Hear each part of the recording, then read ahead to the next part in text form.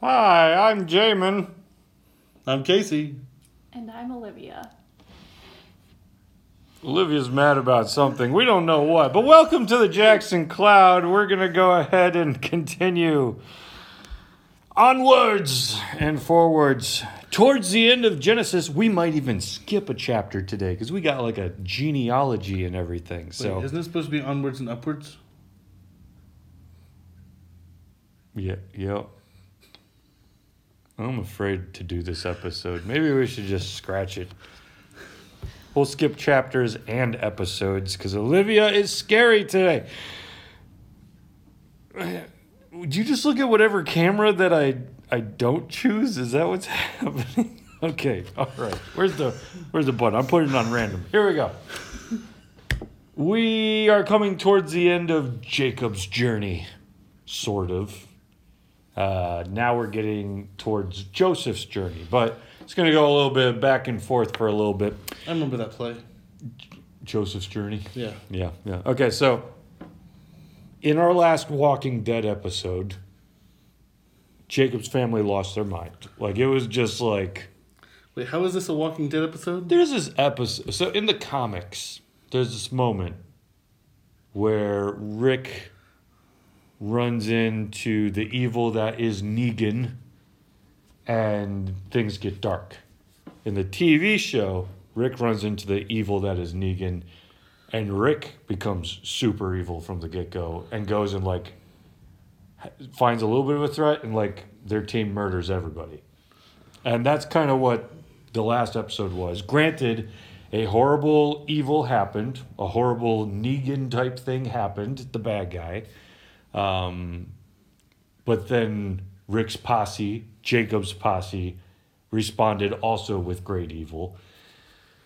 They kill everyone, they take everyone as slaves, and then they leave the area. Now, that's a little nerve-wracking. How long are you going to go up with this shtick here? I don't know. It's a little nerve-wracking. Anyone just listening to the podcast of this right now? So confused. What is going on with her? You have to watch the video, I guess. She's just staring evilly at the cameras. What was I talking about? Jacob. Yes. Walking Dead. Yeah. Killing everyone. Rick. Yeah. Okay. So they've just evil has escalated like crazy. You think people are going to hear about that? Yeah. You think people are going to know that Rick went out and... Jacob went out and... If they left any survivors, yes. Well, just in general. The town next door is gone. But if there's no survivors, they wouldn't know. Well, so Jacob's posse was pretty big. You probably saw or heard the news of him moving into town. And now the town that they moved into is wiped out. Like, obviously there's going to be some repercussions. Maybe. Well, that's exactly what Jacob is afraid of. He's like, he tells his sons, "You've made me stink to everyone now. Now what's going to happen?" So God tells, first off, God is not happy with any of this, and they're actually going to eventually face repercussions for what they've done. But God has promised to Jacob that his descendants will inherit this land, and so God calls Jacob further into that promise that he's called him to. So he tells him to go to Bethel and dwell there, to make an altar there when he fled from Esau. So this is a place with the ladder where the angels... It's still going on. I'm just putting that were out there. ascending and descending. You are so distracting. Silence has never been more distracting. Stop it, Olivia. You're hurting the people. She's not stopping. Okay, and No. so, She switched cameras now that it switched onto it. and so It's funny. they go to Bethel, and there Jacob tells everyone that they need to get rid of their foreign gods. Who do you think that we're talking about? What are we talking about when he gives everyone this heads up? I'm not going to ask Olivia because she's not saying anything today, but Casey? When they ask about their foreign gods? Well, Jacob is getting ready to kind of like meet God over this covenant. God has provided Jacob safety across all the lands of other people. It says that the terror of the Lord came on everyone, as though like God in some way protected Jacob from being attacked, things like that. So now they show up to this sacred spot to meet with God where he's met with God before. And there God says, there Jacob tells his whole family, get rid of your foreign gods. What are the foreign gods? Isn't it like the house gods? So you're thinking of the episode that we did on the Teraphim, right? Right. But what did we propose those could have also been? Part of the... Like ancient pictures on the wall type things. Yeah, so it could be the Teraphim. It could be the little statues of probably dead family members that they had. Because anybody in the spirit realm could be blanket word called a god, so it could be that. But in this case, some commentaries would propose maybe it's not the Teraphim because it's possible that those weren't by nature meant to be something bad, but became something bad when they were worshipped by later people. It could have just been all the loot that they just took from the place that they just raided. Right. Livia, thoughts? Or are you just waiting for me to ask you for thoughts? Like, No. oh, her first word. Speaks. She's alive. Technically, she did say her name too, by the way. Yeah, I guess. Okay, so they move forward from there. They bury all the foreign gods in the rings that were in their ears, so clearly there was something kind of pagan about their jewelry as well. They hide it under the terebinth tree. Wait, rings in their ears, so they had earrings? Yeah. Pagan earrings. It was something that was probably in some way connected to... How are earrings pagan? Well, for us, not- they're not, but... Not all earrings. It's just these are pagan earrings. These are probably in some way something connected to something religious or... So you know how people will wear like cross earrings? Or it's probably like an equivalent of that, but instead of the cross, a pagan symbol of... Yeah, Trees. So it could be a symbol, right? Or it could be something connected to thinking magically, that, you know, there were always these thoughts of like magical amulets and necklaces that ancient people would wear and whatnot. So one way or another, it's probably this discernment that these belong with these false gods that we've all picked up. So he's telling his whole family, get rid of it. They then bury it under the terebinth tree that was near Shechem. Terebinth trees, we've done a whole episode on this, but there was a time in the Bible where God tended to show up around sacred sites by trees, and then those became sacrilegious over time. Just like with the teraphim, the little statues that were more or less supposed to be like pictures on the wall of your loved ones who had passed.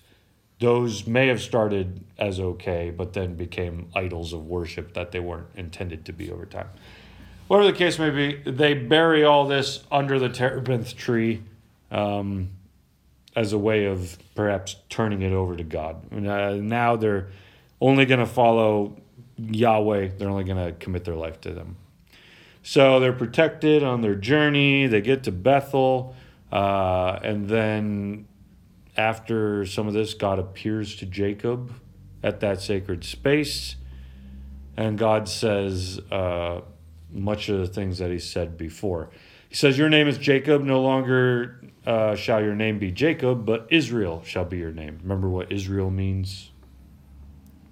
God strives. Yes, God wrestles, God strives, God struggles with this nation. Has that not been the case?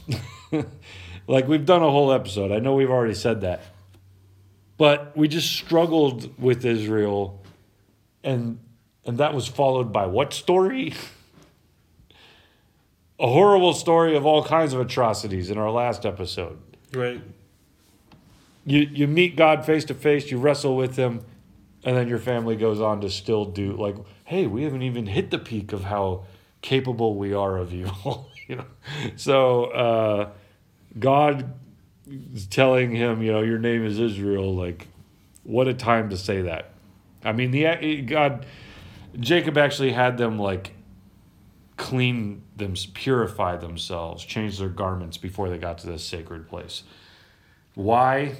Maybe just because it's sacred space. That was a thing you did around sacred space. But also maybe because there's blood all over it. They just murdered all these people. Like, there could be like, wash your sin off your clothes. Oh my goodness. Like, it could be that recently connected. But then God tells to Jacob, I'm God Almighty, be fruitful and multiply. Where have we heard that before?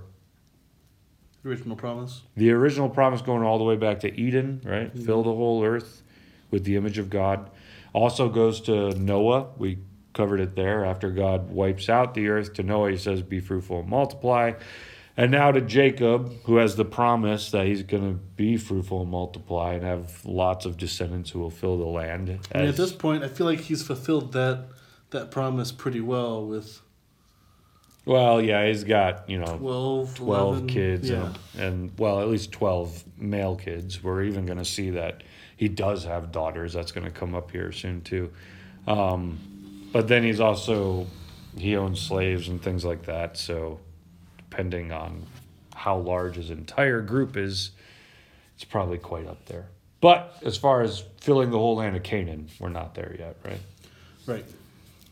A nation and the company of nations shall come from you, and kings shall come from your own body. The land that I gave to Abraham and Isaac I will give to you, and I will give the land to your offspring after you. So, and then it says, then God went up from him in the place where he had spoken with him. So again, I'm thinking this is the angel of Yahweh, the angel of the Lord, who is God and shows up often to communicate straight to people. I have a question there. Yeah. So it says the land of Abraham, Isaac. So who owns it currently? Well, so the Canaanites are still in the land of Canaan, but Abraham and Jacob have both kind of like earned little plots of land in it. So they've got like the seed of the promise, but they don't currently have the land of Canaan. Okay, so this isn't a case where Esau has the land because it was gifted from, Isaac to him? No, because he didn't have the land to gift to Esau to that extent. Though Esau is about to come up, and Esau gets his own entire chapter 36, which is all about his descendants, which is quite a few if you're looking at this whole chapter I'm showing you. Esau actually needs to... Jacob, after he has this experience with God again, he's going to leave. He's going to run into Esau. Esau and Jacob together have so much stuff that they need to part ways and go to separate areas because they're just taking up too much. Where have we heard that story before? Abraham and... Lot, yeah. They had too much stuff together, so they had to part ways. It's funny just how Genesis constantly mirrors itself. So in other words, stories. like father, like great-grandfather? That is the story of Genesis. A lot of books of the Bible have cycles that just happen over and over again. Genesis has so many different kinds, but Judges is like the same cycle on repeat. God, we've decided to go worship false gods. Don't do that. I will let you over to judgment. No, we're going to do it. Judgment! This sucks. God, save us. Okay. Come back out. Don't do it again. Okay. We're going to do it again. That's literally the book of Judges, beginning to end. So books often have their motifs. Even just with that statement of judgments, it's just amazing that God would continue. See, even though it's called the book of Judges, I feel like the better name for it would be My Children. Because they act like children, making the same mistake over God and over strives. Israel, right? Or I mean, that, I guess. that's just the case over and over again. I mean, we're to the point where the reader with Jacob's family is just like, this feels weird, even wrong to some extent, that God would have to take care of these people. But God remains faithful to the promise that he made, that he promised Abraham this will happen. I'm promising myself I will do this. But ultimately, he's going to have to do it by, like, Jesus coming as a sacrifice for our sin, right? I mean, like, that's no small thing. Within just the years that happen within the book of Genesis, we're like, we need much more help, right? Like, someone's going to have to deal with our crap to really get us out of this. So in other words, the people in the different times was like Bugs Bunny in Space Jam. Going to God and needing his help. We need your help. I knew what line you were quoting. Yeah. It's just that was a very extravagant setup for I know. It was a quotation. I mean, it's one of your favorites. Olivia didn't so- like it. Olivia, stare at that camera. Let them know. Oh, sorry, we're at that camera now. Let them know you didn't like. Yes, yes, we are very much in need of something to save us from our sin. That's the case. We all know that in our own stories, right? But the Bible has just been like mega problem after mega problem just in the book of Genesis alone. The flood, Sodom and Gomorrah, Jacob's family, like the chosen ones. The chosen ones are often just as much of the problem as the non-chosen as the one. non-chosen ones. And that is a glimpse as to why when God comes to fulfill his promise, he's going to have to do a lot more than just give you the land of Canaan. He's going to have to deal with sin itself, which the Bible pictures as like a being. Romans often talks about sin as though it's a capital S. Even Genesis, Cain and Abel, sin is crouching at your door. It's like a lion getting ready to pounce. It's like an entity. That's got to be dealt with if we're ever going to move on. And so, that being said, as Jacob's story comes to an end, we continue to see that it's not going to get much better for him and his family. The Joseph story is based around discord between them all. But even before it ends, his oldest son, Reuben, goes and sleeps with... so Rachel dies. Rachel was, again, Jacob's favorite spouse. Not that you should have more than one, but Jacob's favorite spouse. And after Rachel dies, Jacob's oldest son, Reuben, then sleeps with Rachel's servant. Why do you think that is? I gave one idea last time, is that he was upset with the way in which He handled Delilah? Dinah. Or Dinah. Yeah, that's a different story. He might have been upset in the way in which Dad did not pay any attention to the rape of his sister, his daughter, right? And so he might have been connected in that way because David's story has that same overlap where there's rape and then sleeping with a servant, a concubine, and attempts to throw off the hierarchy. But there might be another reason here. Anybody got an idea?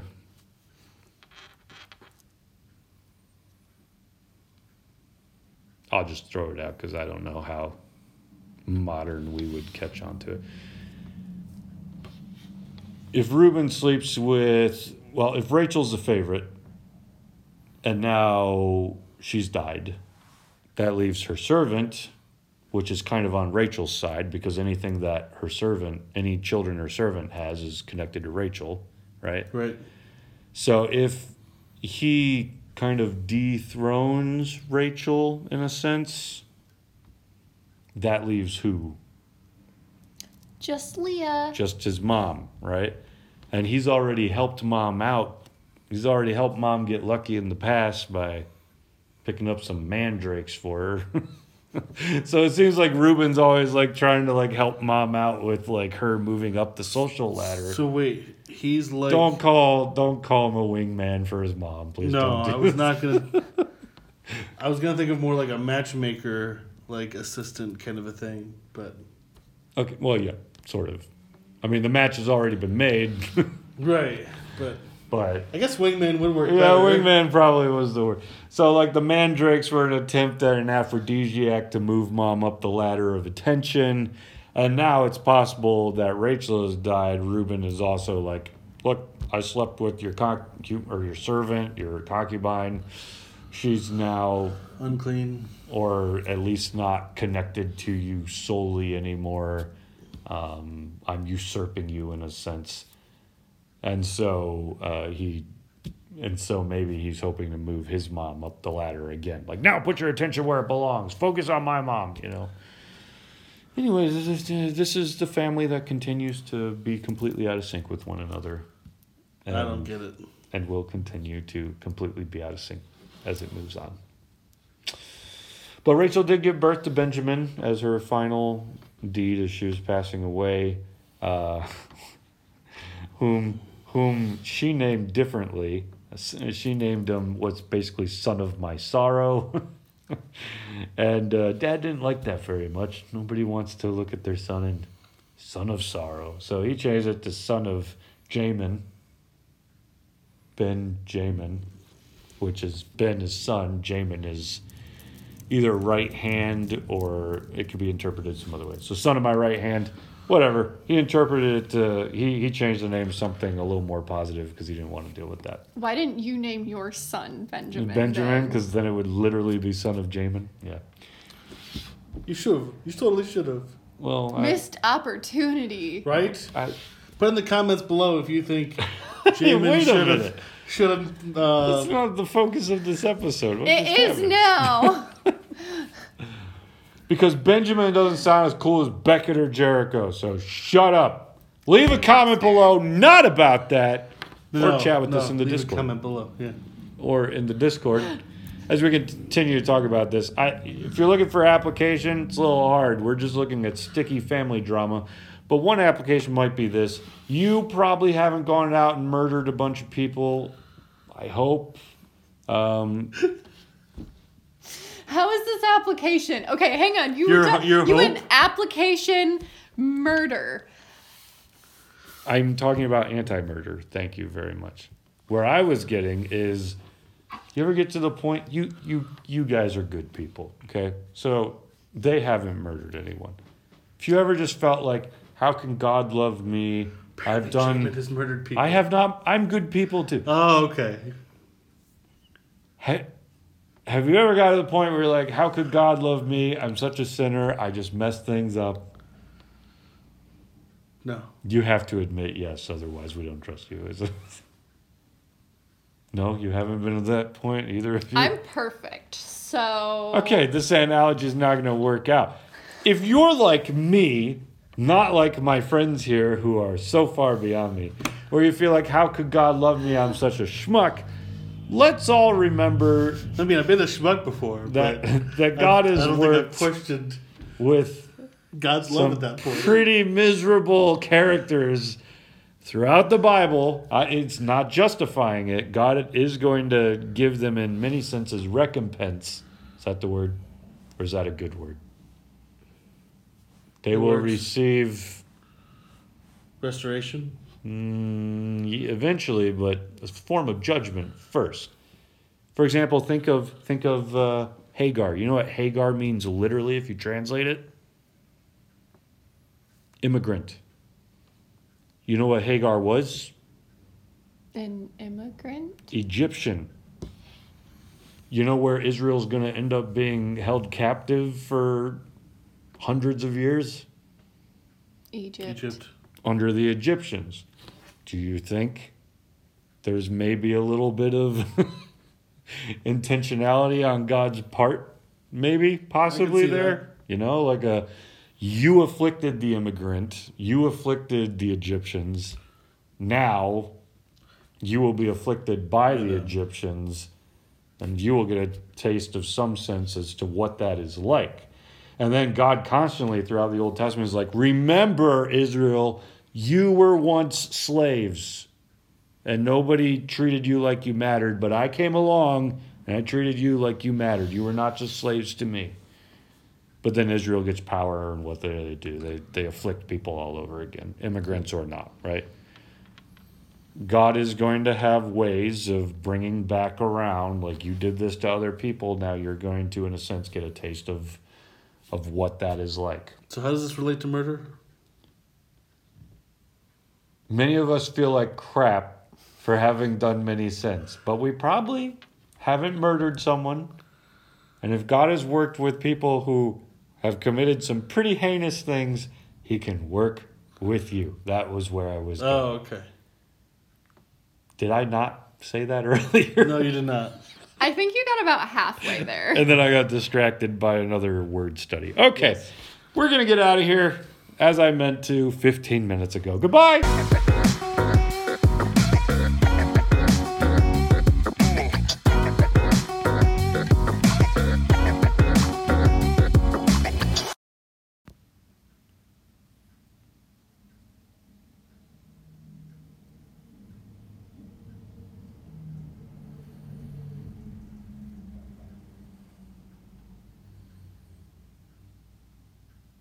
How long do I have to do this?